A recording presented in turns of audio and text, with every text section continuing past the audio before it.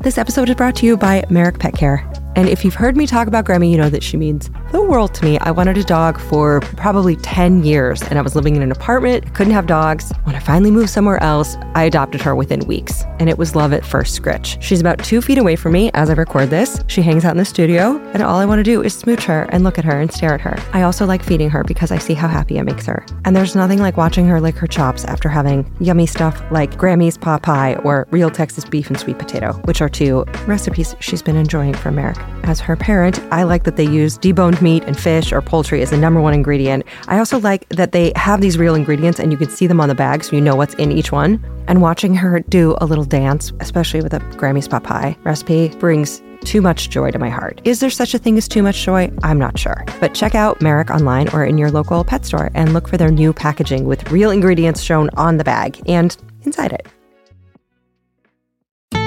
Building a portfolio with Fidelity Basket Portfolios is kind of like making a sandwich. It's as simple as picking your stocks and ETFs, sort of like your meats and other toppings, and managing it as one big, juicy investment. Now that's pretty good. Learn more at fidelity.com/baskets. Investing involves risk, including risk of loss. Fidelity Brokerage Services, LLC. Member NYSE SIPC.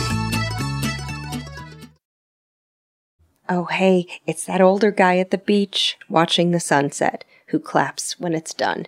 Allie Ward back with a very, very giddy episode of Ologies. Up top, I want to let you know this guest has a website now. paraherpetologica.com. The link is in the show notes. So if you want to be looking at any of his photography while we talk, you can go to that or to his Instagram, which is in the show notes. Also, you can buy his prints on his website. Thank you to Kyle Sleeper of Now Labs for putting that together. And the guest also has a Patreon. It is linked in the show notes. You can directly support his work and see all kinds of unreleased photos and behind the scenes. So go to his website, follow him on Instagram, and support him at Patreon. Okay, on with the intro. Thank you to everyone who keeps Ologies up among the science Goliaths in the podcast charts by making sure you're subscribed and by rating, by, of course, reviewing the show. I read all of the reviews.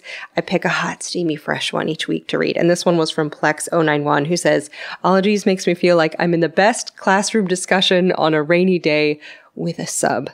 High praise. I appreciate that. Also, hello to Majestic Worm and Why Do I Need a Nickname, who both drive delivery trucks and are tuning in. So let's keep these good vibes rolling with Aperiology. And it just did not have a specific ology. I looked at every corner of the internet for one. It didn't exist. But this guest is someone you heard on the Black AF in STEM episode we did last month, and I love his work so much. I just wanted to know more about his wildlife macro photography process. He has so many fans who are Ologies listeners. So I asked Patreon what ology this would even be. And Zoltan and Sarah both suggested nature picture taking ology. Rob Hover offered wildlife portraitology. Emily's dad and Rachel DeGuff both said close-up-ologist. But then patron Ellen Silva suggested aperiology, from the Latin aperio, meaning to open or reveal. And Ellen wrote of this guest's work that these photos certainly reveal a world of detail. Also, bonus, I was like, yes, aperio, an aperture of the camera, also opening different spaces, both physically and culturally, for more people to be included. So yes, aperiology it is. Thank you, Ellen. A word was coined just for this episode. Never before have we done that on Ologies. I'm usually very strict that the ology exists elsewhere, but this one is just a very rare special occasion, and I'm thrilled that there is now aperiology. So we're going to be chatting about the magnificent art and science, which you can see on his website. Again, paraherpetologica.com, linked in the show notes. Side note, a macro photo is technically one in which the size of the subject on the film or the image sensor is life size or larger. So his artwork is larger than life, scientifically speaking. His Instagram at Reels on Wheels is just a gallery of pensive praying mantises and dead-on stares from beetles. the cutest spiders with the most cartoony eyes and more. And as a lifelong bug lover, I was hooked on his work as soon as I saw it. And he now has 13,000 followers on Instagram, most of them just from the last few weeks. It's climbing so fast. I wouldn't be surprised to see him break like 100,000 in the next few months. So follow him on there. And also, by chance, this episode coincides perfectly with Disability Pride Month as we celebrate the July 1990 passing of the Americans with Disabilities Act. So let's celebrate that with a glass of iced tea and listen to his process, his relationships with animals, why we should appreciate the slithery, the scaly, the buggy, the leggy creatures, lenses, cheap gear hacks, which spiders are the cutest, his macro photography mentors, the best place to photograph inverts, and more. Also, you may hear some beautiful chirping in the background, and you have to listen to the whole episode to find out what kind of bird it is. Just think of it as a lovely hello from nature. So get ready for your eyes and ears and world to open with the wisdom and the creativity of wildlife photographer and the world's first ever apariologist, J.D. Monroe Online, aka Joseph Saunders.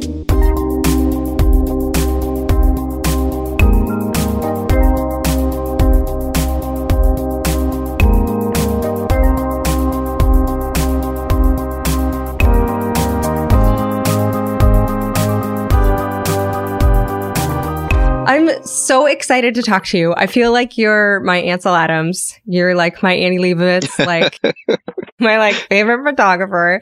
So this is kind of a big deal. I'm going to have to play it much cooler than this because I'm like seriously so stoked to talk to you. So how long have you been doing photography? Did you like the outdoors and nature first, or did you like photography first? I've always been a herper at heart. I grew up in San Antonio, Texas. Also, just a quick aside, I was originally born in California. Oh. I don't know if you're from California, but I realize I guess you're out that way. I was born in Tinker Air Force Base in Fairfield. No way! Yeah. I know exactly where that is. How long were you out in California before you moved to Texas? Not long enough to have any awesome memories. I think I moved from California when I was about 3, so I really don't remember any of it. My upbringing really resides mostly in San Antonio and a little bit in Phoenix, Arizona. But so back to San Antonio. So in San Antonio, Chelsea, one of the other members of Black AF and STEM, she studies anoles, and that was my spark animal, was the green anole. Yay! Like the green anole got me completely obsessed with reptiles, amphibians, and all that stuff. They're everywhere in San Antonio. Green anoles and Mediterranean geckos. Like I go back to my brother's who still lives there, and like I cannot wait to get there because I just start like searching around his house looking for anoles so I can show my nieces and nephew. Of course, growing up in the desert in Arizona and San Antonio, that must have been like the best kind of animal to see, these lizards. So, like, the crazy thing is, and I slap myself every time it comes to mind, but I also have to remind myself of the reasons to be grateful. I was not really involved in herpetology or herpetoculture in any kind of way when I lived in Arizona. I went to high school in Arizona. My mom got stationed at Luke Air Force Base. I'm so grateful for it because the friends that I had there, they were the generation that followed a lot of the conflict between the war on drugs and the history surrounding that in Oakland, California. Oh. And a lot of them left Oakland like seeking a better life. And they taught me so much about Black life that I had no idea because, one, I was raised by white parents. My biological mother is white. And also in the military. So, I mean, we're like completely like cut off from like the realities. We think, our entire bubble is just Air Force. That was my coming to reality moment, was my friendship with them. And I'm so grateful to them to this day because, that they opened me up to learn so much more about Blackness, about the justice issues that we are facing now. And there's no way that I could have been the person that I am now without them. So Joseph moved to Phoenix at 15, and it was there that this community, many people who were driven out from Oakland and the Bay Area because of the racial underpinnings of this so-called war on drugs. And these people opened his eyes to his own culture. And he also recalled a close friend who, when they were just teens, was brutally assaulted by 2 police officers after just walking into a convenience store in a white neighborhood.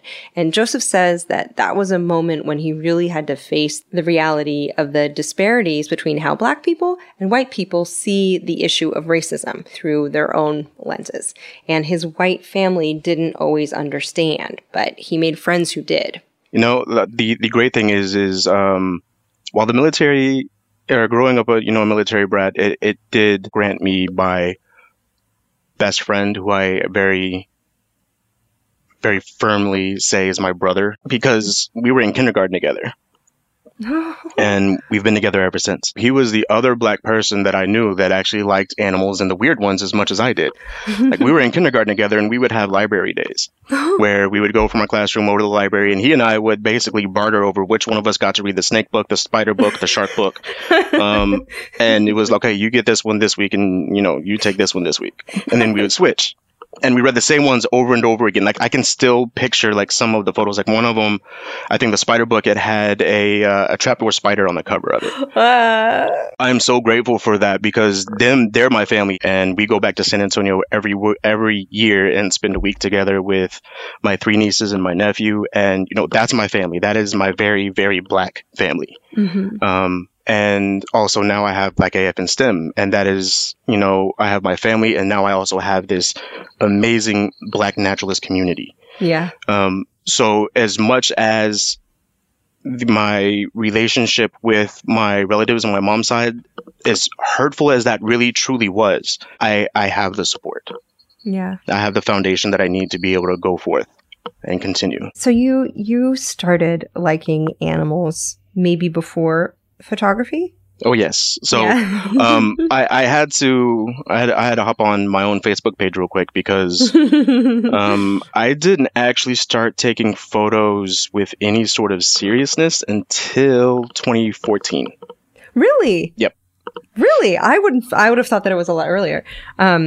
Because you're really very good at it. What was it that started? Did you start taking iPhone pics, or did you start by getting a camera and just taking it out, whenever you go looking for herbs? So I'm almost ashamed of this, just because of my circle of influence now. What got me into this is that I found out about people who breed various like high-end morphs of ball pythons when I was in college. Mm-hmm. And that's what I do now. That's my own business. I'm regularly employed. I have my own employer, but my own small business is I breed ball pythons. Oh my God. So That's awesome. So what I found out was, I was like, okay, so how do I actually take good photos of my animals to make sure that, I'm, doing good advertising and this kind of stuff.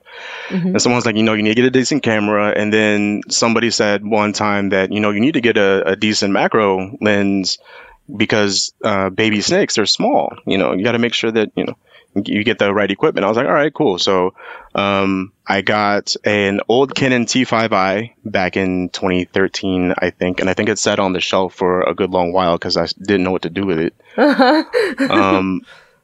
And after someone mentioned the macro lens, I got the Canon 100mm. And I went and I was running around the park and playing with it. And I realized that I could fit a cricket's head in the entire frame. Jiminy cricket. And my mind just exploded, and I've just been going completely nuts ever since. I was just like, this is too much fun. Bugs are everywhere. This is so... It's not that it's easy, but it's accessible. Like, you don't have to hike miles to find some sort of a rare species. It's what can you find in your own yard, and how can you present it in such a way to change someone's mind and opinion about something that most people just, like, stomp on without, a second thought. Yeah. I mean, that ties back into my earlier impression as a herper is, a big part of it was the recognition that this being before, I guess, becoming more confident and understanding of my Blackness.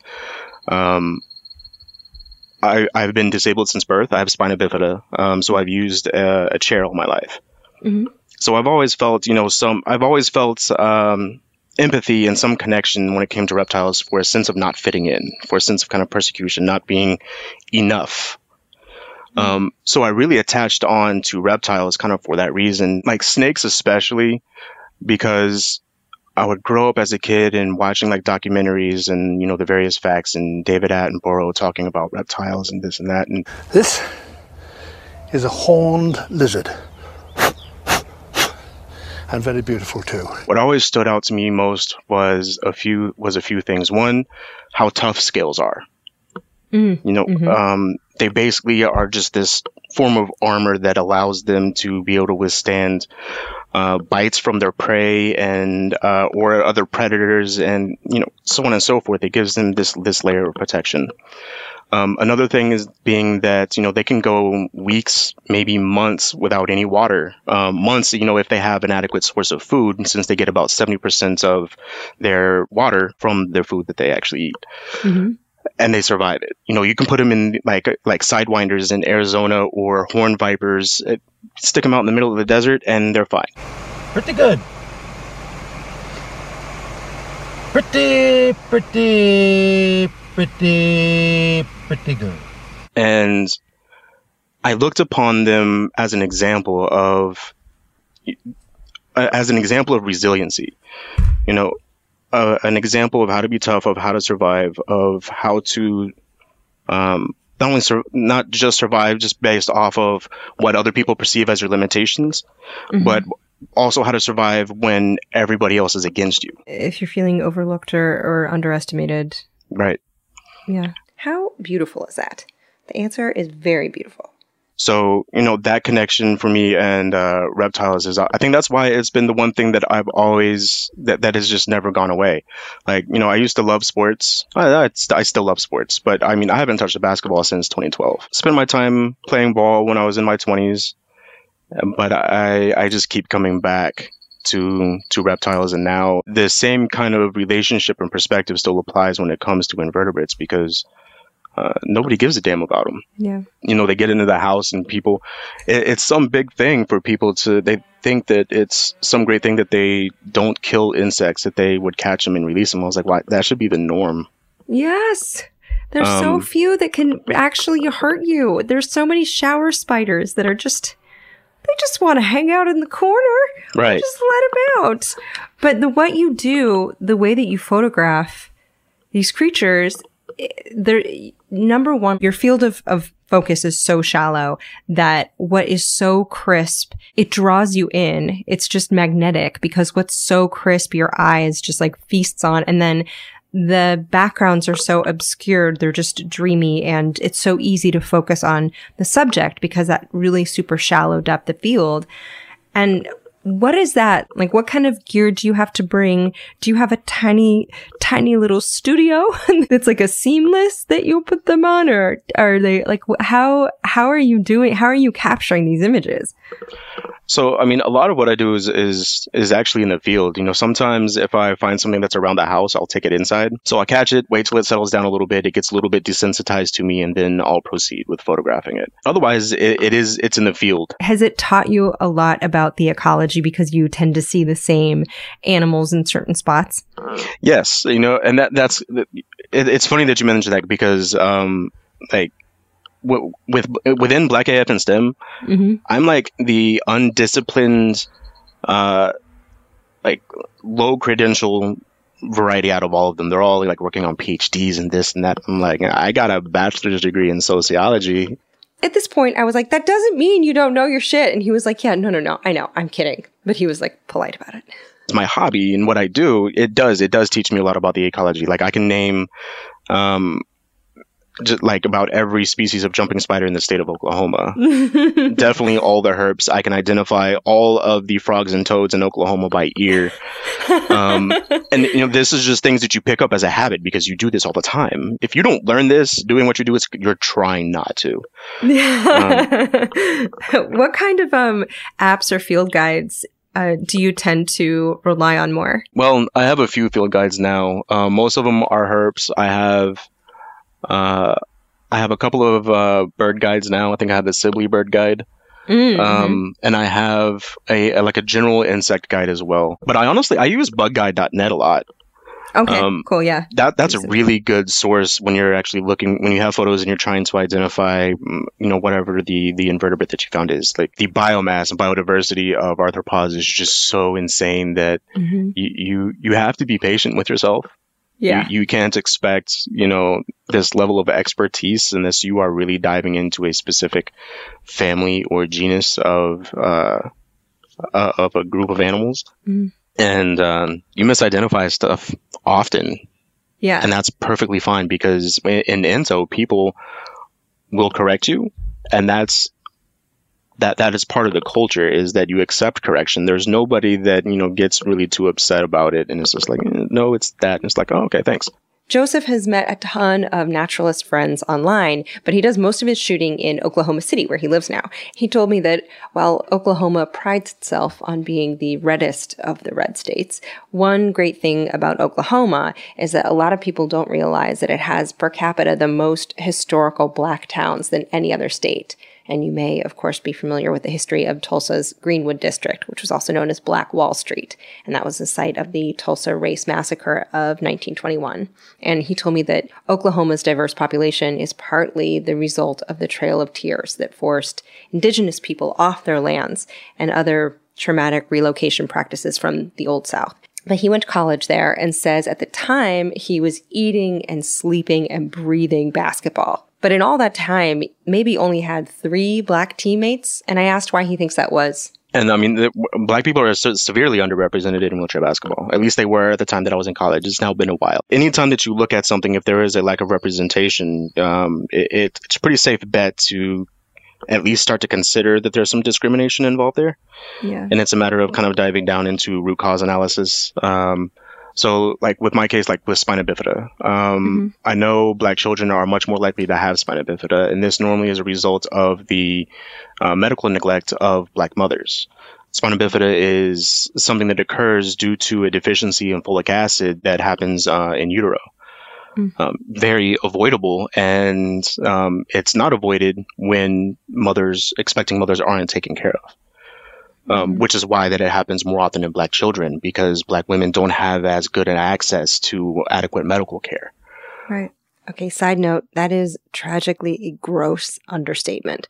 The Centers for Disease Control released a report in September of 2019, and it opened with this bold and very heartbreaking statement. Quote, Black, American Indian, and Alaska Native women are 2 to 3 times more likely to die from pregnancy-related causes than white women. And this disparity increases with age. I'm sorry that their language is not more inclusive of non-binary and trans men who can have babies, but it continues. Most pregnancy-related deaths are preventable. Racial and ethnic disparities in pregnancy-related deaths have persisted over time, it says.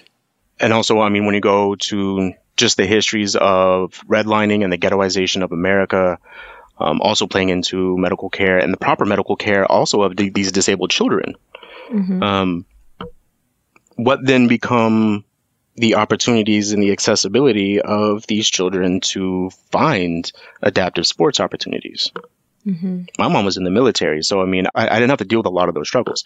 I mean, obviously, something happened with the care that my mom received, even from the military standpoint, as far as medical care is concerned. But growing up ultimately middle class, she was able to find resources and outlets for me that centered disability. Now is the next part where, well, I mean, I had to learn to center blackness for myself. It's not something that I could have ever learned from her.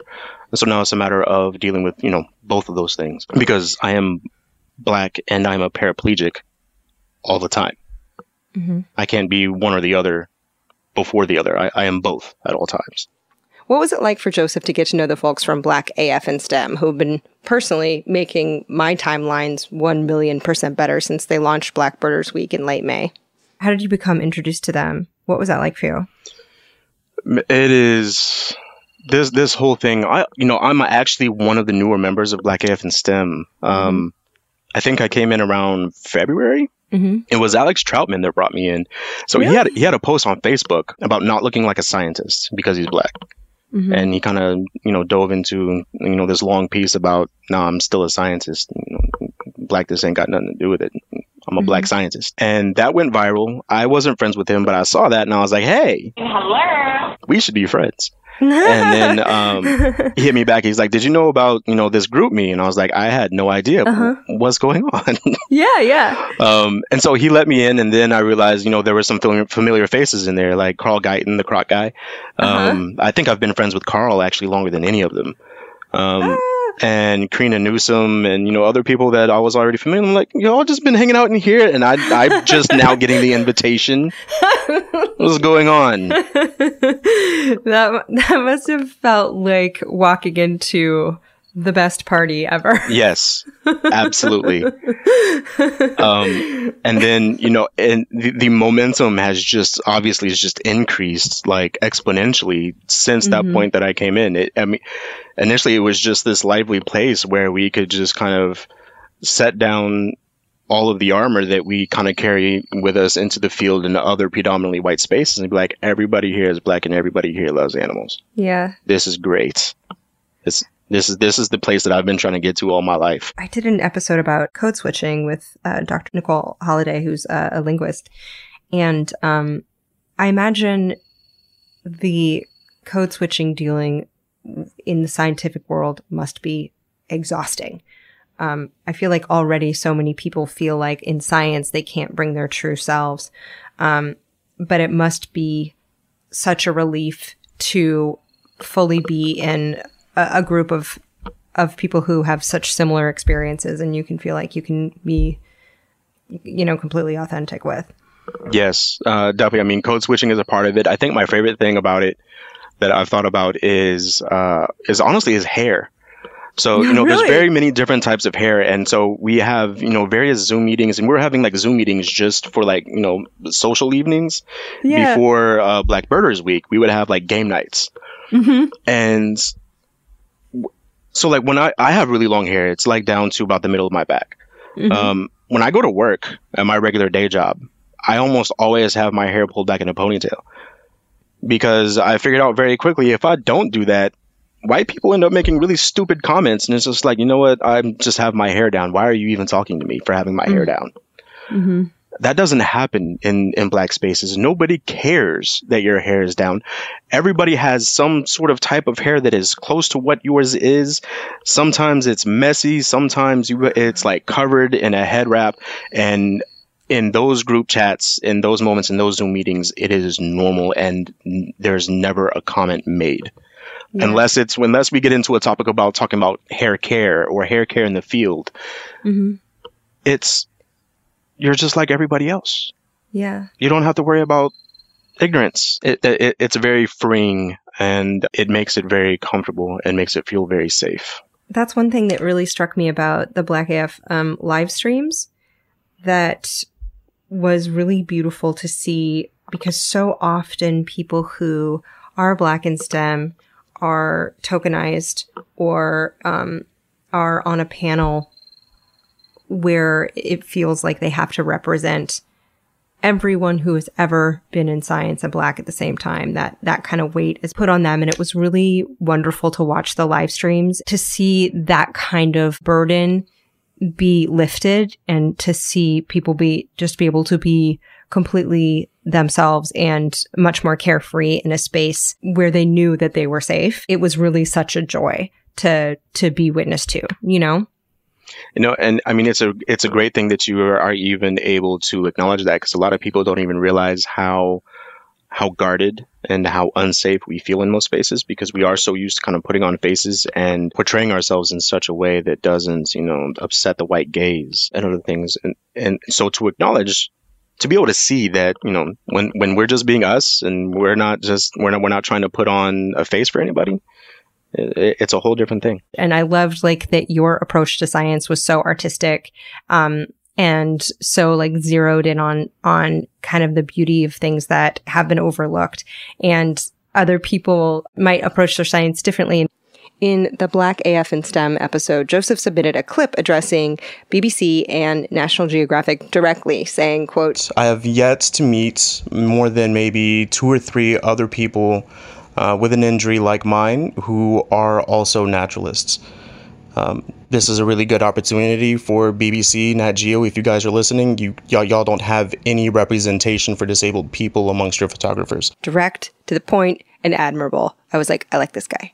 How represented do you feel in wildlife photography? Because I feel like most working wildlife photographers are ruddy white dudes in Carhartts. Like, you know what I mean? Like, what is that field like, and what should it be?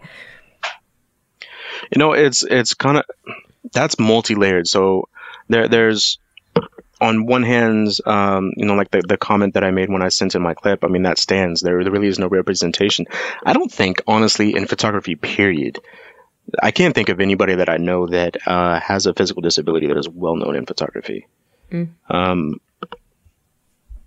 In wildlife photography, I mean, it's even harder. And I mean, some of that is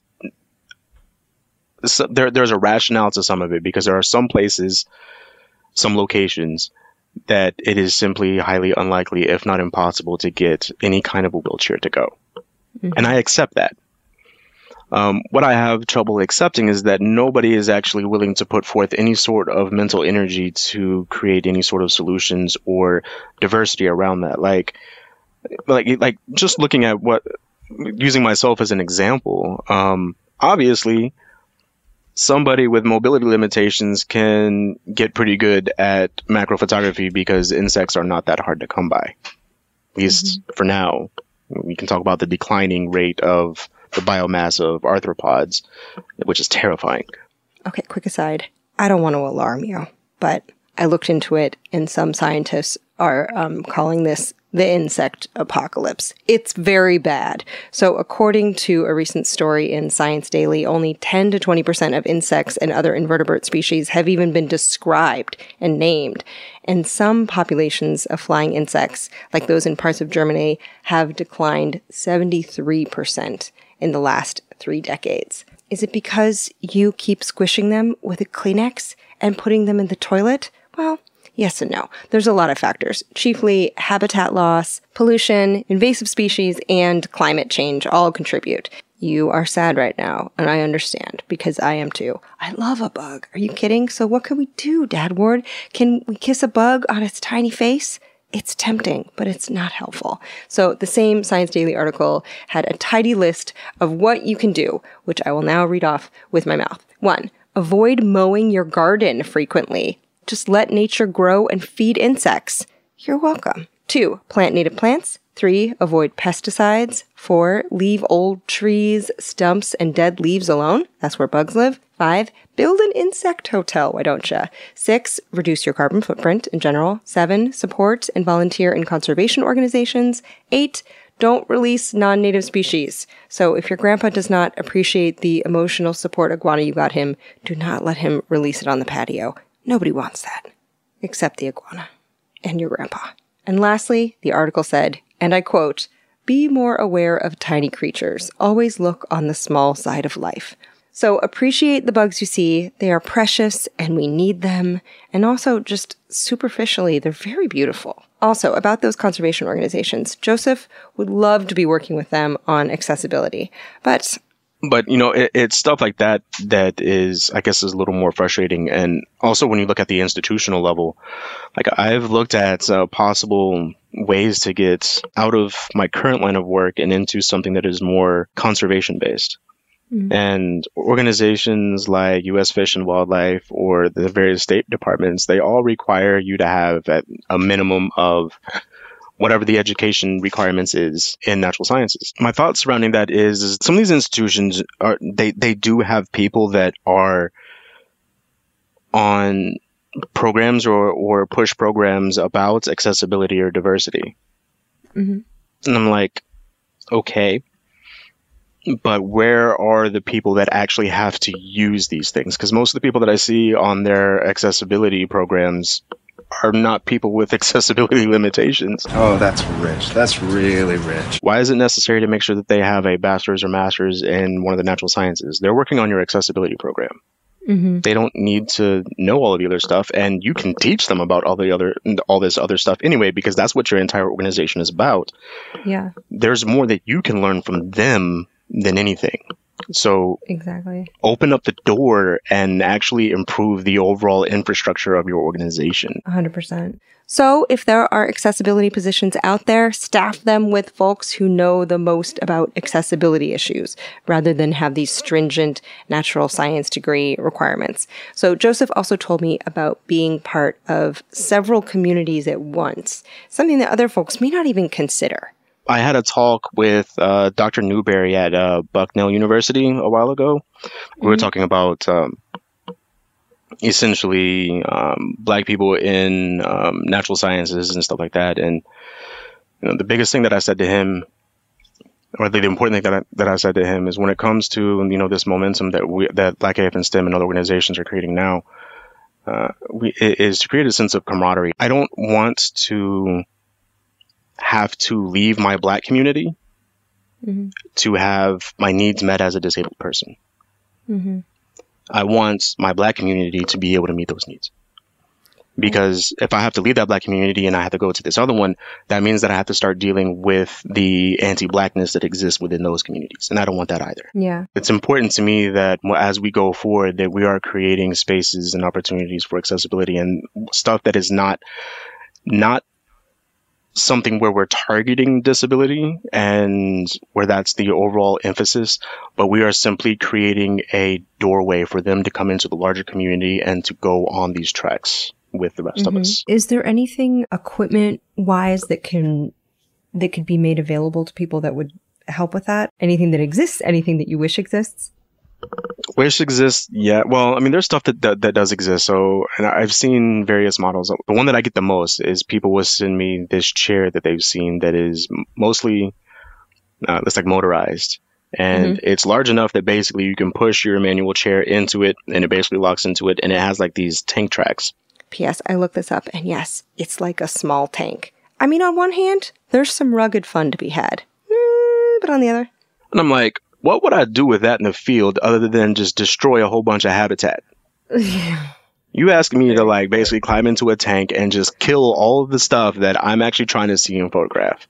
Yeah. This giant piece of equipment is useless to me. And that seems to be the kind of the go-to is like this whole motorized thing. What I want to do is if I ever get the opportunity, and maybe it'll come as things with Black AF and STEM progresses, I would love to sit down with an engineer who does chairs, or maybe someone who doesn't do chairs, but just actually has access to the resources and has enough imagination, and basically create an outdoor chair that is usable under manpower. It's been tackled before. It wouldn't be the first time. There are a few other things, but having played sports, being a pretty high functioning paraplegic myself, which also it has to be taken in consideration. So, I mean, just because it's usable by me doesn't mean that it's going to be usable by someone that's a quadriplegic. So that's a different hurdle and maybe a different piece of equipment. Me being someone that loves to be active, loves to be outdoors, I need a chair that actually can permit me the opportunity to push my boundaries, to make me tired, to potentially get myself into some bad situations outdoors, but also is capable enough to get me out of those bad situations. I have some ideas. I don't know who to kick them around to. Maybe one day they will come knocking and I'm like, yeah, let's make a chair. Yeah. If there's any engineers listening to this, hello. Number one, follow you on Instagram. That's instagram.com/reelsonwheels. Also, his website, paraherpetologica.com. It's linked in the show notes. I'm just saying, because your stuff's amazing. Send a message. That would be amazing if you became a pioneer of something that could get more people out into nature. That was also good for nature. That would be huge. And I have so many Patreon questions. Can I go to the Patreon questions and then I'm probably going to have a million more? But hey, I'm here for you. My schedule is clear for the evening. We can stay on as long as you want. You can ask all the questions you want. It's a 4-part allergies episode. But before we get to your questions, patrons, a few words from sponsors who make it possible for us to just rain cash on a worthy organization each week, chosen by the ologist. So this week, Joseph, who says chronic migraines are one of the only things that can keep him from the field, told us about the American Chronic Pain Association, which since 1980 has offered peer support groups and education in pain management skills to people with pain and their family and friends and healthcare professionals. So their website is theacpa.org. So a donation went to them, thanks to some sponsors of the show, which you may hear about now. This podcast and my life is brought to you by Squarespace. Do you know that I didn't have a website for forever because I was putting it off because I was scared? And then I heard another podcast talk about Squarespace. I was like, I'm going to give it a shot. I had a website up that day. They have beautiful templates. They host. Squarespace is the all-in-one website platform for entrepreneurs to stand out and succeed online. Look at me. Even I did it. You can sell products. You can sell your time. They have this guided design system. It's called Squarespace Blueprint. You can select from a layout. There are styling options. You can get your website discovered with these integrated, optimized SEO tools so people find you when they Google. They also have easy to use payment tools. So checkout, very easy for customers, which is what you want. There's also Squarespace AI, which can help you explain what your site is about. You can choose your tone. Whether you're a scientist who wants to share your work with the world, whether you are starting up a business selling tiny paintings of tiny bugs, or a choreographer selling dance classes, head to squarespace.com for a free trial. And when you're ready to launch, go to squarespace.com/ologies to save 10% off your first purchase of a website or a domain. I recommend it to all my friends, even when I'm not recording an ad, okay? This show is sponsored by BetterHelp. Listen, we're all carrying around just a backpack of stressors and sadnesses. When we keep them all zipped up and the load gets heavier, it can start to affect us negatively. You start to feel misunderstood, sad, resentful. A safe place to unpack that is, you guessed it, therapy. Therapists can help you dump out your bag and work through the heavy garbage that's weighing you down, in my case at least. I've used BetterHelp. They have definitely helped me understand that pushing my feelings down does not actually make them go away. It makes them feel worse. So if you've been thinking about starting therapy, give BetterHelp a try. It's entirely online. It's designed to be convenient and flexible. It's suited to your schedule. You fill out a brief questionnaire to get matched with a licensed therapist. It's so much faster and easier than trying to hunt down a therapist from just online listings and cold calling. That's one thing I love about BetterHelp. And if for any reason you're not vibing with your therapist, you can switch anytime, no additional charge, no drama. So unburden yourself and trauma dump onto someone who's trained for this. So get it off your chest with BetterHelp. Visit betterhelp.com/ologies today to get 10% off your first month.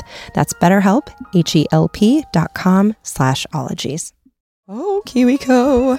We love you. Kids love you. Parents love you. Uncle Allie's love you.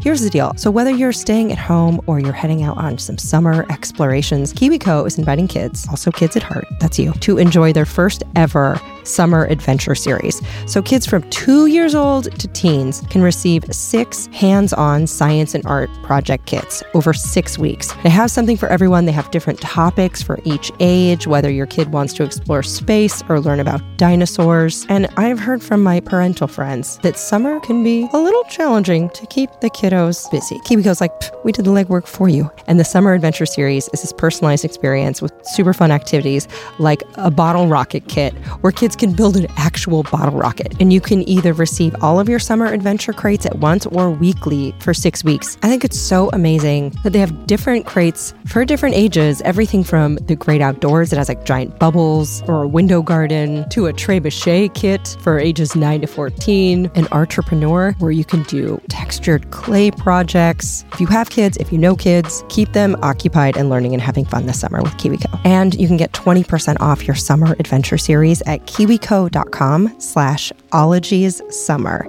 That's 20% off your summer adventure at kiwico.com/ologies-summer. Oh, have fun. Oh, hi, it's me, the lady that checks a bunch of scholarly articles before she believes anything. Allie Ward. And I feel like we are similar in that we have a fair amount of skepticism and we like to dive deep and find out what the actual facts are. This is why when it comes to any kind of supplements, I enjoy Ritual, which is a female-founded B Corp, meaning that they're holding themselves accountable to not just the company, but also to the health of people in our planet. And their clinically backed Essential for Women 18 Plus multivitamin has these high-quality, traceable key ingredients in bioavailable forms that are clean. Only about 1% of supplement brands are USP verified, and Ritual is one of them. So I like being able to trust what I'm putting in my body. From an aesthetic standpoint, I'll also tell you that Ritual are beautiful little vitamins. They look like lava lamps and they taste like mint. So taking my Ritual is part of my, morning ritual. That's probably why they named it that, and I didn't even think about it. Anyway, no more shady business. Ritual's Essential for Women 18 Plus is a multivitamin you can actually trust. So get 25% off your first month at ritual.com/ologies. You can start Ritual or add Essential for Women 18 Plus to your subscription today. That's ritual.com/ologies for 25% off. Down the hatch. Okay, to your questions. Many of you, including Hillary Larson, Matt Toccato, Tegan Andrews, Victoria Harding, Ashley Kalkofen, Carolina, and Gail Granick, all asked the same one that Cora had. I'm going to ask you Patreon questions. Cool. Let's go. Several hundred people have questions for you. Oh my gosh. So many people wanted to know about getting the perfect shot. And essentially, a lot of people want to know, this is Cora's first time asking a question. What do you look for in a perfect shot? And others wanted to know, what is the longest you have ever waited just to get the perfect shot of a specimen? The longest I've waited with wildlife in general, it's really only about timing, and it's kind of about luck. You got to put yourself out there enough times to have enough opportunities to surpass the numerous failures that you're going to endure to get and find that one creature that is cooperative enough and sit still long enough for you to get your photo, set it up however you want to, and execute it. Mm-hmm.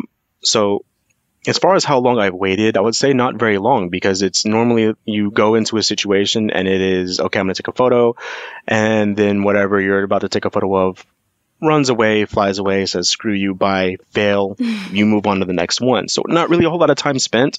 And it's kind of the same thing as once you get that one, then it's great that they're comfortable and they just kind of chill and you get your photos and then you're on your way. Sometimes they are semi-cooperative, and these are the ones that drive me crazy. Semi-cooperative being that they'll sit still for a second and you'll have the shot lined up, and as soon as you click the shutter, they move. Why? Oh, they drive me absolutely mad, because they keep giving you hope, because they're not moving very fast. They're not fleeing from you. They're just not staying in that same position. Mm-hmm. And so you continue to readjust and reattack it and try to get that shot. And I've probably spent 30 minutes to an hour with probably one subject trying to do that. Because your depth of field is really, really shallow, right? So if they move literally even a millimeter, it probably changes it? Oh, yeah. I mean, if they move at all, it completely changes what area of the subject that you're shooting is sharp. Completely. Mm-hmm. Focus stacking is kind of the way around that to some degree. But I mean, even if they move when you're focus stacking, if they continuously move, then you're just SOL until they stop.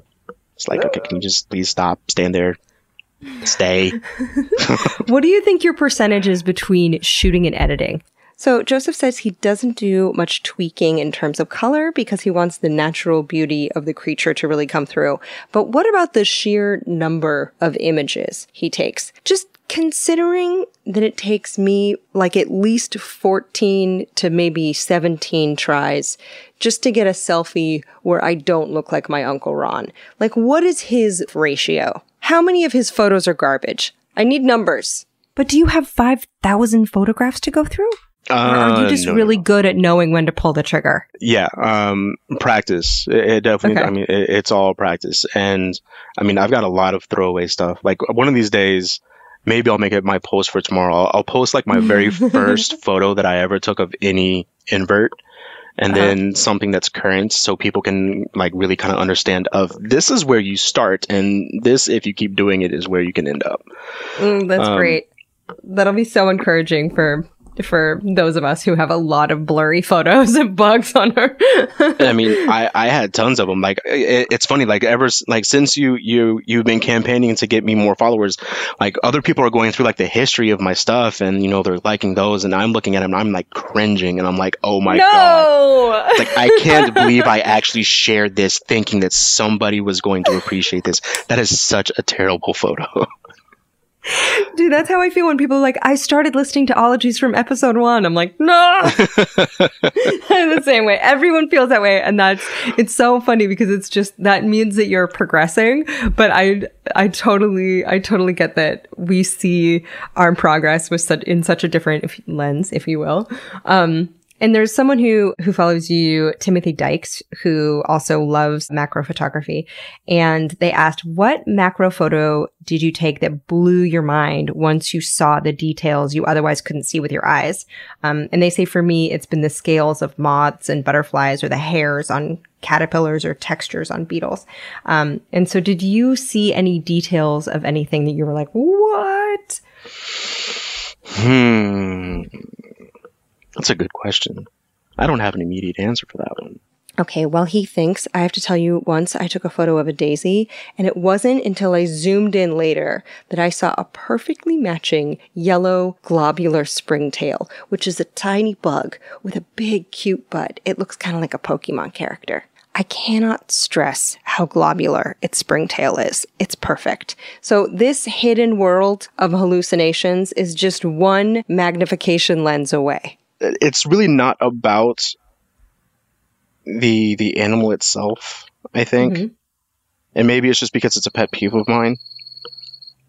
So sometimes when I'm approaching these higher magnification images, is dust.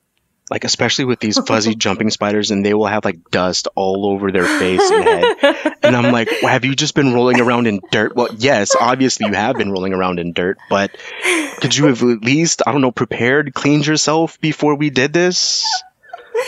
Oh my God. It's like watching someone like eat potato chips and having them in their beard. Yeah. You're like, you got a little right there. It is exactly that. It is maddening. Oh my God. Forrest Stotts, a patron, says, was their response to you being on the show. Any good online classes? It's been a while since they used their camera, but they would love to get back to it. So I haven't taken any classes. Well, no, that's not true. I haven't taken any online classes. I have taken 2 in-person classes with another macro photographer. His name is Thomas Shahan. Mm-hmm. He's also in Oklahoma.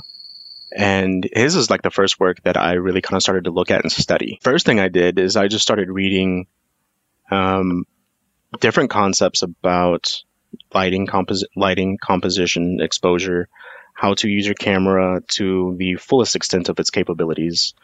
Shooting in manual instead of auto, or even the macro mode, the macro dial that is on some cameras, not quite as efficient as if you were able to actually shoot with macro or in manual. Sorry. And then the other thing with me has been lighting, seeing what other people are doing when it comes to lighting, how to actually get that soft light.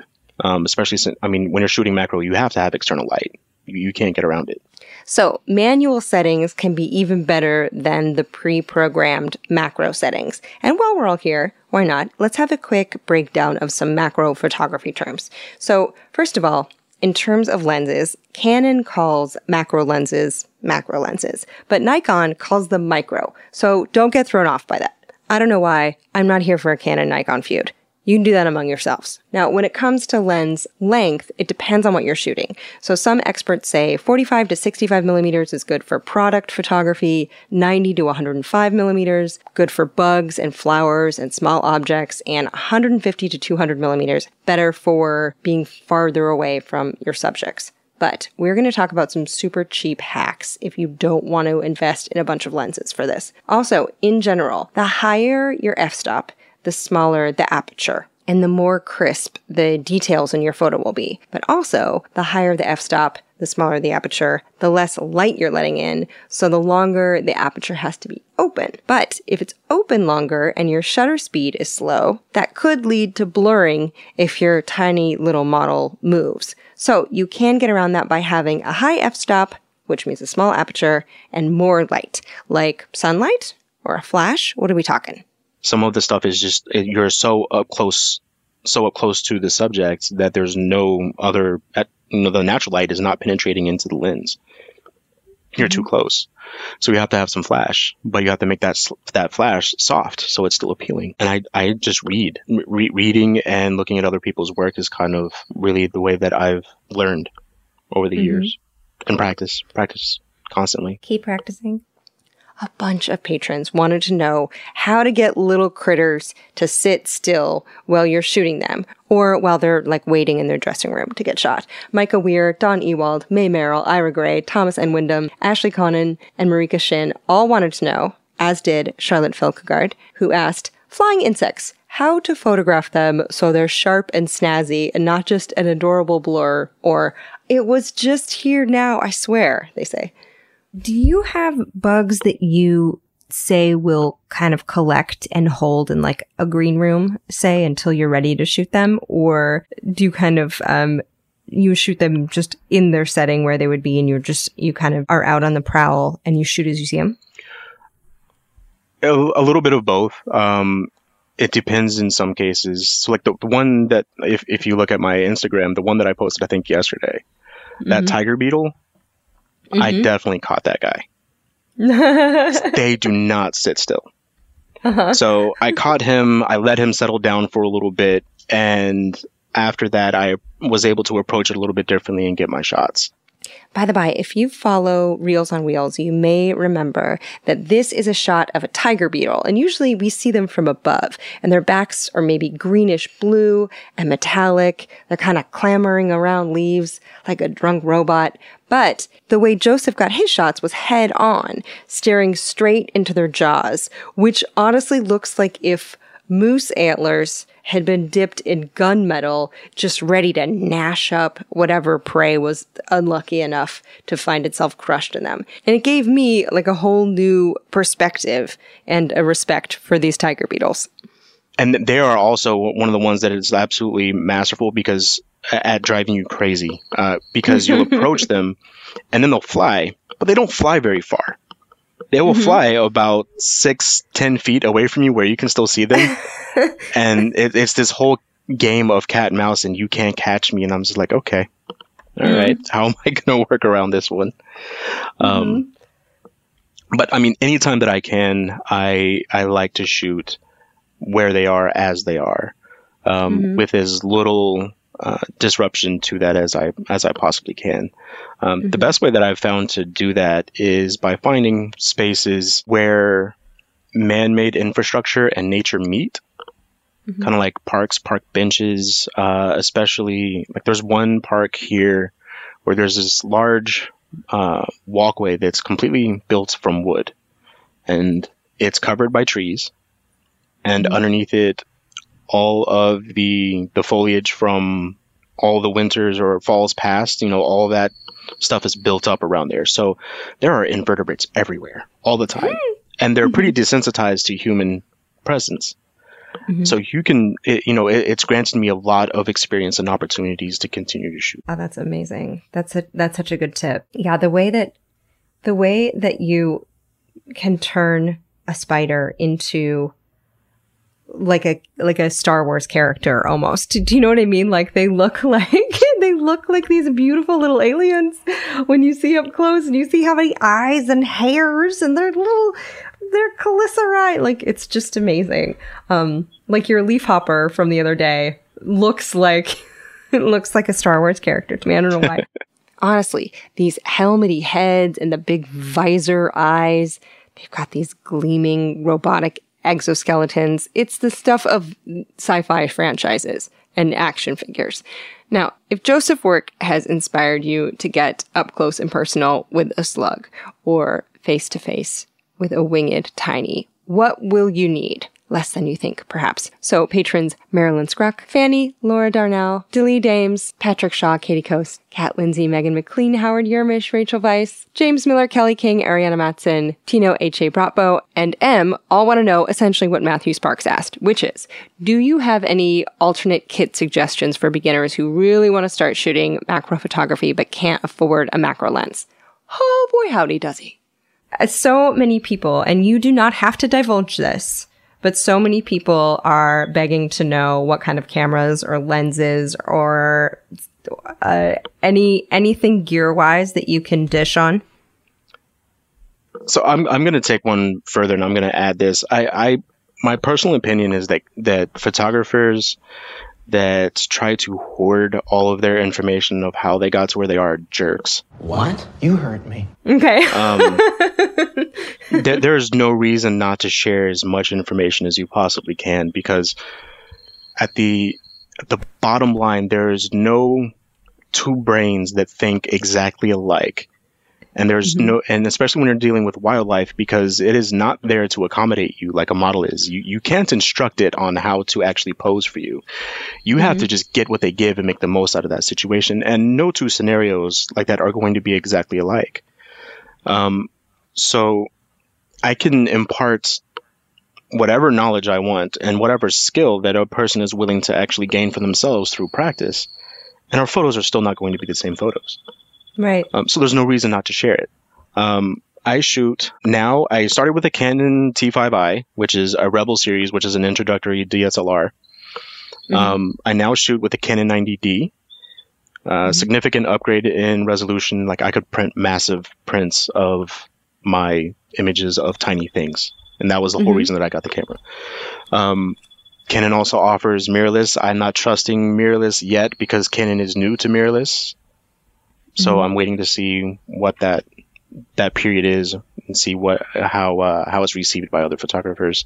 By the by, I looked it up for us, and a Rebel body you can get used for less than $200. So that's good. And when he says mirrorless, that's as opposed to a DSLR camera. And a DSLR stands for digital, because there's no film, single lens reflex, which means that there's a mirror in the back of the camera and it bounces the image through the lens, up through a prism, through the viewfinder into your eye. And that means when you hit the button to take the picture, the mirror has to flip out of the way and it lets the shutter behind it open and the sensor records the visual information. So that is what those noises are in press conferences. That's the mirrors clicking and clicking in a camera. Now you know. Now, mirrorless cameras, those rely instead on a mirror to put it through a prism, to put it through a viewfinder, to go in your eye. They rely on a digital preview, which could have a little bit of lag time. Also, there are some differences between autofocuses. But if nothing else, now, when you hear your phone making that shutter clicking noise, you'll think about how weird it is that they had to record the sound of a mirror flipping up to tell you that your picture took.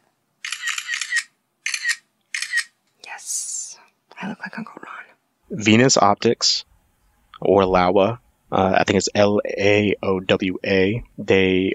They manufacture lenses, and they really seem to cater to macro photographers. They have a wonderful assortment of stuff, but a lot of their lenses are manual, so they don't have electronic aperture settings. So you really have to know your gear and know how to actually manipulate it by hand rather than within the camera itself. So that's essentially what I use. I think I have 5 or 6 different macro lenses. If you're just starting out, you can get a basic like kit lens, and if you get a reversible ring that you can attach to your camera, you can flip that lens around, attach it to the lens, and it essentially inverses the optics. So you basically have like a macro lens that will get a lot closer than say like a regular 50 or 60 millimeter would. What? You can flip a lens around backwards and use it that way? That's like learning you can take your shirt off and wear it as pants. That's one thing that Thomas Shahan, one of the guys that I've learned from, used to do, because he is a hardcore like budget or thrift seeker. I'm a gearhead, like they call it, a gearhead. Like, I love new gadgets and toys and being able to play with stuff. But if you're not in that position, just get any camera that you can get your hands on, get a reversible ring so that you can actually attach that to it, or just shop around for cheap used macro lenses. You can usually find them at fairly affordable prices, and work on your lighting. You need diffuse light. Okay, so a speed light is that flash attachment that clicks on top of the camera, but point it directly at a little critter and it's kind of like taking a picture of yourself under a bay of fluorescence. You kind of want to soften it a little bit, just diffuse it. You want your crickets to feel handsome. Right now I'm experimenting with a piece of foam, and I basically cut a hole out of this sheet of foam that my lens fits through. And so my flash sits on top of the camera, and so when the flash bursts, it is essentially diffused through this piece of foam, so it spreads it out more, and then it's softer once it actually reaches the subject. Oh, wow. And it's a really easy way. I mean, the foam is cheap. You know, if I mess one up, I just go cut out and make another one. It's not the most environmentally friendly because foam kind of sucks. And there's other ways to kind of just do it yourself. I have a friend of mine who took like an old cereal box, formed it so that it actually fit over his speed light, over the flash on the camera, and then he covered the cereal box with a bunch of plastic bags. Oh. And that's his light diffuser. Like, that's amazing. You know, it's literally endless. Thomas Shahan, he takes like a plastic sheet, like your paper protectors, like 8x11 paper protectors, and then he puts a bunch of like tracing paper into that, and then he takes a wire hanger to actually create his outer ring of it so he can shape it however he wants to, and that's his light diffuser. Like, it's literally do what you want. It's you know, do it yourself. If you can build stuff around the house, there's all kinds of options, but I would still stress that if you're going to do it, make sure the light is right. The light is important. Spend some time in getting the light right. I'm ready for my close-up. A lot of people wondered, Leanna Schuster, Ellen Silva, Megan Walker, Sylvia Treverio, Ellen Durnall, Tino H.A. Rotbo, Chelsea Nichols, Rachel Sorter, and Rachel DeGroof all kind of were wondering, is there anything on your iPhone that you could do if you just want to maybe make your time in the park a little bit more macro friendly? If you're not aspiring to, say, Joseph Saunders levels of amazingness, but you want to put something on your phone, like an Oleo clip, anything like that you recommend? I can't recommend anything based on experience. I don't have any of the attachments to my phone. Okay. I do know a friend of mine puts on a moth night where he basically puts a bunch of lights around this area and spreads out these sheets, and it collects all kinds of bugs. It's great. And I know one guy, he doesn't have a camera. He has a phone. He has attachment to his phone, and that's what he uses to go around and he shoots moths. And he gets an excellent perspective on what they are. You know, it is a really incredible device to be able to get a very clear photo that is up close to very small things. Since it is attached to your phone, it's going to be really difficult to get the lighting and exposure or have as much control over that as someone shooting a DSLR with speedlight and flash diffusion would.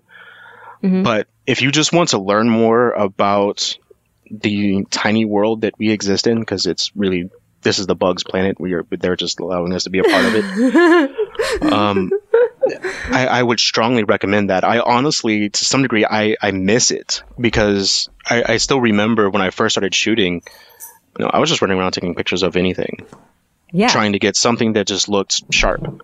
Because that's where you start. You try to get, you know, something sharp, and then you work on the exposure, and then you work on the composition, and then you work on the lighting, and then et cetera, you know, down the line. And now you're up to some level where you can capture like a jumping spider having one slow tear running out of its eye that evokes like both loneliness and regret. Like you've like your subjects are Meryl Streep and like a moment of contemplation. It's amazing. But at the same time, that does limit me because I spend more time on each individual one, and I'm not just running around taking photos of every little thing that I see. Because I limit myself based on the quality of the photo that I can get. to some Also, degree. can I just say that everyone needs to have a friend that puts on a moth party? Like, if you don't have a friend, if you're not on a group chat with at least one person who's like, I've got the black light in the sheet, where are we meeting? Like, you need new friends. No kidding. Like, as long as I've been doing this, I only met him just last year, and it's fun. Actually, there's a photo that's on my Instagram of a horsefly, and it has yes, I know that one. that was actually taken at the first moth night that I went to, and like the moths, they frustrate me. So they land on the sheet, and the only photo that you're going to get of any of these moths is just a plain dorsal photograph that is really good for identification, and that's kind of about it from a photographer's perspective. So they're going crazy over moths because he loves moths, and I'm all for it. I love his enthusiasm about it, but I'm running around in other places looking for something else that is perched up somewhere else. Actually, the leaf hopper was photographed at the last one that I went to. Oh my gosh. Oh, great news. National Moth Week, July 18th through 28th. Nice. By the way, for more on this, see nationalmothweek.org, or you can follow twitter.com/moth_week. So just when you thought that summer parties were canceled, there's always you and 50 bugs. That is a thing. Yeah, you're able to get a lot of like facial angles too. And is that a matter of you having to move your lens to them, or can you kind of like gently urge them with a pencil to like face here, darling? Both. If you move yourself, that is the preferred idea. Sometimes they are just a little bit off and you want them to sit just like so to get the angle that you want. The best way to go about doing that is not to use any part of your own body, because there's something about human touch. They recognize it as something to get away from. I'm not really a hugger. I will find like the stem of a leaf or something that is much smaller than them and just very gently try to coax them over into a different location. And that I have much greater success with that. Oh, smart. So they're like, okay, this leaf just wants me to move. Yeah, it's just like, oh, I know what that is. That's not going to eat me. This is fine. Yeah. It can't feel your heartbeat through your fingertips. Yeah. with a hunger for moths. Let me see. Okay, I loved this question. Several people asked it. Kathleen Sachs, Josie Gambas, Kat Lindsay, Adrian Hollister, and Nicole Walkery. Because they asked it verbatim, the exact same question. Literally, what has been your favorite animal to photograph? And Nicole, bonus question, any critters that give you the creeps? Favorite animal to photograph. How specific are we going? Are we going like species specific or? Oh, sure. Like, even if you're like, I met one, her name was Julie. She was a mantis. Like, I'm all in, as specific as you want to get. I love mantis. I love them too. Oh my God. I had a pet one named Mirabelle and she died. We had an open casket funeral. I have 3 mantises right now. Oh my gosh. Now, are those like the orchid ones that I've been seeing you photograph? I do have, there is a young, it wasn't an orchid. It was a Asian spiny mantis. Oh my gosh. Beautiful. Posted one of those recently. That was when it was still very young. It's an adult now. Okay, so imagine a mantid that looks like something from a Ridley Scott fever dream. Just huge, shiny eyes and sharp angles and spines. It's chilling and tiny and elegant. I have the green ghost mantis. I think there's a photo of that one up there. Yes.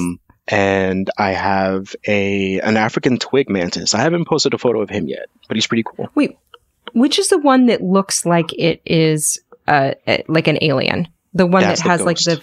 Oh my gosh. Oh. Those ones look like a leaf grew a face and then became a supermodel. Oh, the cheekbones. Amazing. Yeah, so I've had 3 varieties of those. I have 2 photos up there of my black one. She was the first one that I ever got. She has since passed away because they have a very short lifespan, unfortunately. Yeah. They only live about 12 to 18 months. She was just at over about 12 months. Mantids are amazing. I love to find them and see them, especially in the wild. I really wish there was a greater diversity of mantids in Oklahoma. I think we only have we have 2 species that I'm aware of. And then obviously jumping spiders, because I don't understand how anybody doesn't love jumping spiders. At this point, I understand. I kind of get an uneasiness about spiders, which sort of answers the other question. So I actually started with a little more uneasiness about spiders, and then there was one night that I was in the park and there was this massive hole in a tree, and I was just like, I just know there's going to be one night that I'm going to shine that hole in the tree, and there's going to be something in it, near it, or something else that's going to freak me out. And lo and behold, one night I was leaving the park. It was behind me, but I remember that it was there. I turned around to shine my light, and there was a fishing spider. Quick aside, how do you describe a fishing spider? It is not little. These things pluck fish out of the water, and they eat them like corn on the cob. Oh! And the leg span on this fishing spider was equal to my hand. And my hands aren't small. I can palm a basketball, if it kind of gives you some sort of perspective. It's a big spider. And I was like, there's no way I can not take a photo of this. I have to rise up to the occasion. And I had to kind of coach myself into this to kind of get close. I was like, if this thing jumps off that tree and onto my face, I'm going to scream. But I'm going to do this anyway, even though that's maybe a possibility in my imagination. And I did. The photos are terrible because this was very early on. And I desperately want to find another one so that I can do this again. Because now I'm like, okay, now it's been 5 years. I'm ready for you now. You're like a rematch, dude. But I mean, nothing ill came of it. I don't think she moved at all. And I'm certain she was a female just because of the size. I mean, they're sexually dimorphic. Males are usually very tiny. She was a massive spider. Oh my God. Sorry, I just got distracted. Amazing. I just saw a jumping spider on the wall. Do you know what kind it is? I'm pretty sure it's the Mavia inclemens. Because exciting. So my partner, she keeps dart frogs and tree frogs. So we feed a lot of feeder insects. And so that's awesome. I transplant jumping spiders into the house because I have a partner that's awesome and lets me do that. And they keep the fruit fly count low. Oh, that's smart. Yeah. Do you have a dream assignment or project that you would want to work on? Would it be to kind of infiltrate Nat Geo's ranks and have assignments for them? Would you want to publish a book? Is there anything that that you really want to do with your photography that would be a dream for you? So I would absolutely jump at the chance to work for someone like Nat Geo. So dream assignment though. My dream would to be able to host a gallery of my images on walls. But I want to do this in the hood. I don't want to do this in some. I would take the opportunity if it was at some sort of prestigious location or anything like that at all. But I want Black children from my neighborhood to actually see this and to take an interest in it and to actually see themselves reflected in the work that I do and consider it a possibility for their own futures. That's my dream opportunity. Is I want them to have access to what I do, because I know my doorway into this, coming from a middle-class military family, is different than what some of my Black peers experienced earlier in their lives. So more than anything, that's what I want. Again, he just set up his Patreon yesterday. So if you want to see shots he doesn't show on the rest of the internet, go to patreon.com/JDMonroe. I am begging him to do a calendar one day, but he's plotting his next move. So even through the week of Black Birders Week, and I probably now even as much as praise and that I've been getting, and as much as I appreciate it, like many of my peers, I still deal with imposter syndrome. I'm like, am I actually as good as some of the people that I used to look up to? Am I there yet? So the whole idea of printing, selling, and doing all these things with my photos, I'm like, I just like to take pretty pictures of bugs. I know. I don't burden me with all of the other logistics of being a professional and dealing with money. Just give me a really big bag of money or something, and I'll just do all of this for sort of free, so that I don't actually set prices and stuff. Oh, my other question from earlier was, do you have any idea what bird that is singing in the background? Because I know people are going to ask me. What bird? What are you talking about? There was a bird earlier. And no idea what in the background it was. Yeah. Here with me? Yeah. That yeah. was not a bird. That was a frog. That was a frog? Yeah. Ah! What kind of frog was it? That was either a Dendrobates auratus. Okay. He wasn't sure exactly which frog it was because his awesome partner has 5 species of poison dart frog and 4 species of tree frog. That is 9 more species of frogs than I get to live with. And yes, I want to be friends with her too so bad. That's amazing. I thought that there were birds out the window, but I love it even more now that I know there's a frog. That's amazing because I knew people were going to ask me. Also, I wanted to ask, do you have any advice for people that you wish you had known earlier or when you were younger? Anything that you wish you had a voice like yours? Man, that is a heavy one. Wow. So one, for Black children that are raised in non-Black homes, it is perfectly within your right. It is not only within your right, but it is good for you and necessary for you to understand that your life and your experiences and even your personhood is different from other people in your family.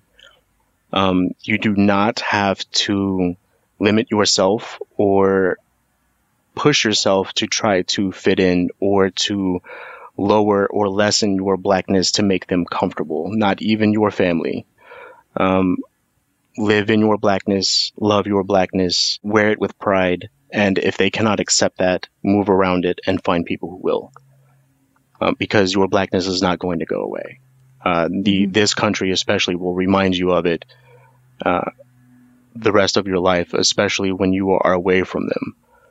So learn to love it, learn to live in it, learn to defend it, and learn to defend others as well. This dude is awesome. As far as disability, test your boundaries. Don't be afraid to test your boundaries. And I mean that applies to not even people with just disabilities. That's anybody, you know.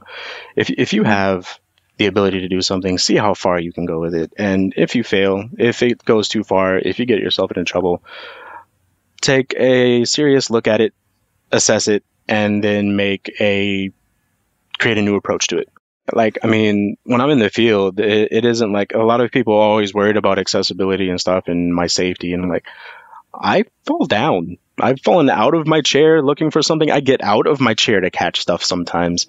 You know, it isn't like something that is like literally completely attached to me. There's a person that is, you know, not completely dependent upon this chair. I can move around. Chair just makes it a lot easier. Don't worry about my safety or my well-being. Be a friend if I need help. Mm-hmm. I'm going to get myself into trouble because I want to. You know, be the friend that is actually supportive of that process. Don't be a friend who's trying to impose limits on you. That's great. Oh, last questions I always ask. What is one thing about your photography that is the most annoying, or the thing that you dislike the most? You mentioned crumbs on spider hairs, but is there anything that frustrates you either from like a micro or a macro perspective? Not really. The thing I guess with photography with me is that it's my escape from everything. Mm-hmm. You know, this is what I do when things like the murder of George Floyd and everything else become too much. Mm-hmm. When I need to just kind of set that down and take a break and be a person that does a thing.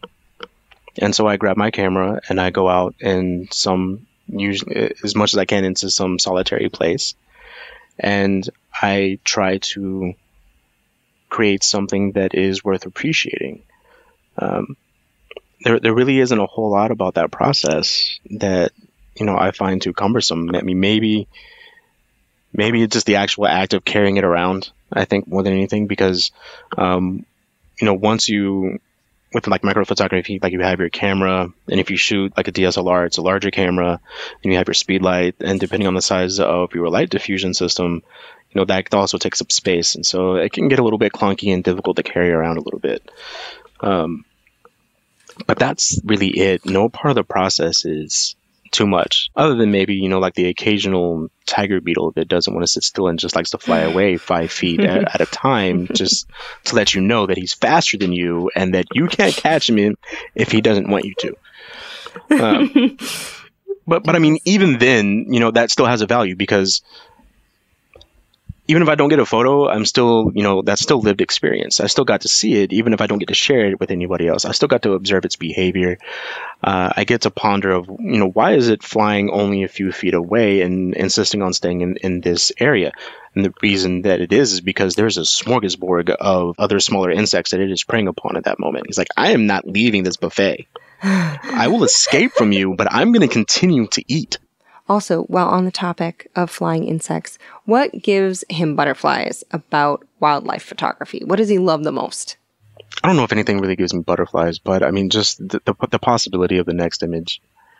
It's, you know, even when you've done something and like you're finished with it and you can appreciate it, there's always room to get better, or even like even pretend that there's this notion about photography that there's only so high you can go. You can only get so good.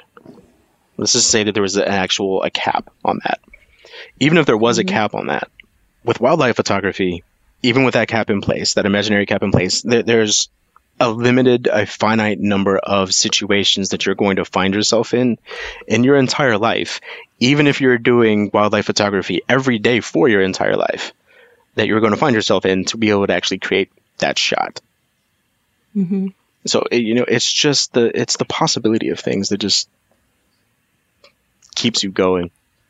You never know. Like I come up with different ideas or thoughts of compositions when I'm just kind of sitting in the house. I'm like, okay, I want to take a picture like of this species and this kind of an environment or this location. It's just an endless number of possibilities, and hoping that by the time I'm done and dead, that whatever it is that I create will have an impact that goes on past my life. Already has, really. Just the beauty of your work inspires so many people to look at their world differently, and the passion behind the way you approach the natural world and also sociology and the human experience and the Black experience, and your advocacy for that is, I think you have already changed so many lives. We're not done yet. Black AF and STEM is just getting started, and who knows what's going to come of that. I'm looking forward to it because this is something that that up until recently that I kind of dreamed about. I didn't even know if it would actually be something that would come to fruition within my lifetime. So I'm already elated at what we were able to do with Black Birders Week.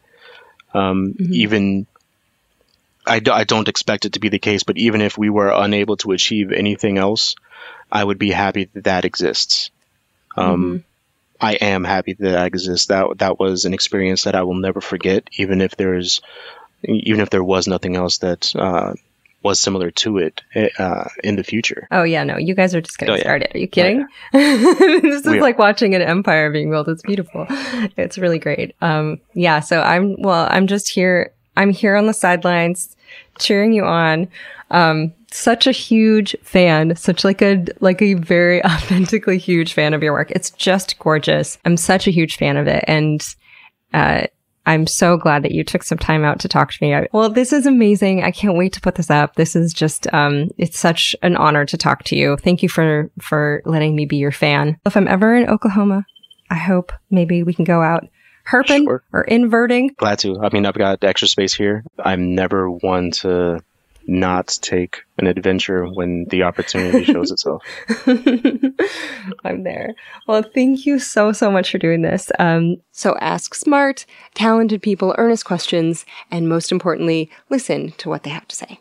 And follow them on Instagram at Reels on Wheels for some absolutely gorgeous, life-changing macro photos of some of the world's most overlooked beauties. So thank you, Joseph, for letting us look through your lens. Also, if you are working from home and maybe spending less money at coffee shops, consider becoming a patron of Joseph's. If even a sliver of you tossed him a few bucks a month for all the free photos that he gives the world, you would afford him more time in the field doing what he loves the most and making me, your dad, so happy. And his brand new Patreon page is linked in the show notes. It's patreon.com/JD Monroe. He set it up today. Y'all, I was his first patron. Shout out to his wonderful partner, Haley, for helping with that. You can also buy his prints. You can get more info. That is all on his website at paraherpetologica.com. There is a link right in the show notes. Definitely go visit that. He's on Twitter at twitter.com/JDmonroe210. That will be in the show notes. And while you're there, also follow Black AF and STEM. They're great. There's also so many more cool weeks coming up, like Black Ento Week, Black Herpers Week. At Black in Neuro is another account that's just launched, and Black in Neuro Week is July 27th through August 2nd. Don't forget Moth Week is this week, so get yourself a light and a sheet. See who shows up to your bug party. We are at Ologies on Twitter and Instagram. I'm at Allie Ward with one L on both. Ologiesmerch.com has your shirts and visors and caps, even swimsuits. If you want my name on your actual butt, who doesn't? Ologiesmerch.com is managed by Shannon Feltus and Bonnie Dutch. They are two very hilarious sisters who host the comedy podcast You Are That. Erin Talbert admins the Haven of a Facebook group. Emily White and all the Ologies transcribers make transcripts available at allieward.com/ologies-extras, and the link to those are in the show notes. Special thanks to everyone who has ever helped transcribing, making those episodes accessible to deaf and hard of hearing Ologites and anyone who needs great descriptions of the sound effects in writing. Thank you so much for doing that. Caleb Patton bleeps episodes to make them kid safe. Those are available at the same link. And Noelle Dilworth helps with all my scheduling. Kelly Dwyer helps with the website updates. Jarrett Sleeper does assistant editing and is just a top-notch human being. And thank you, of course, to Herper at Heart, Dino, and cat enthusiast, host of the podcast See Jurassic Right and the Purrcast, our lead editor, Stephen Ray Morris, who's just a gem of a gent. Nick Thorburn wrote and performed the theme music. And if you stick around to the very, very end, right, it's like I'm just about to flick the lights on at 1:59 a.m. in a bar and send folks scurrying. Right before I do it, I tell you a secret at the end of each episode. And this week it's that I went for a walk in my neighborhood and I found a crow roost. I've heard that there's a crow roost somewhere within like a 3-mile radius of here. I see the crows flying at night, and I found the crow roost, y'all. There's a thicket of eucalyptus trees, and that's where the crows all sleep. And I went there, and there were crow feathers all over the ground. I got so excited because they just shed them and they fall off while they sleep. Anyway, I know where the crows sleep. And I just want to stand under the trees and offer them a basket full of breakfast peanuts, but I don't know what time crows get up, but I feel like it's pretty early. Okay, stay safe, wear a mask. Look a bug in the face and tell it it's beautiful. Okay, bye-bye.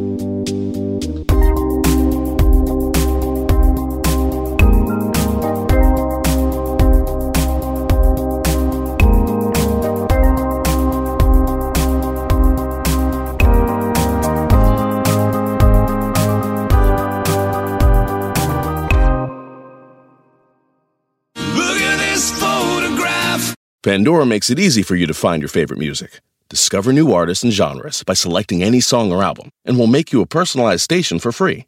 Download on the Apple App Store or Google Play and enjoy the soundtrack to your life. Hey guys, Sean Hayes here. Jason Bateman, Will Arnett, and I had a once-in-a-lifetime opportunity to sit down with not one, not two, but 3 presidents of the United States on our recent episode of Smartless.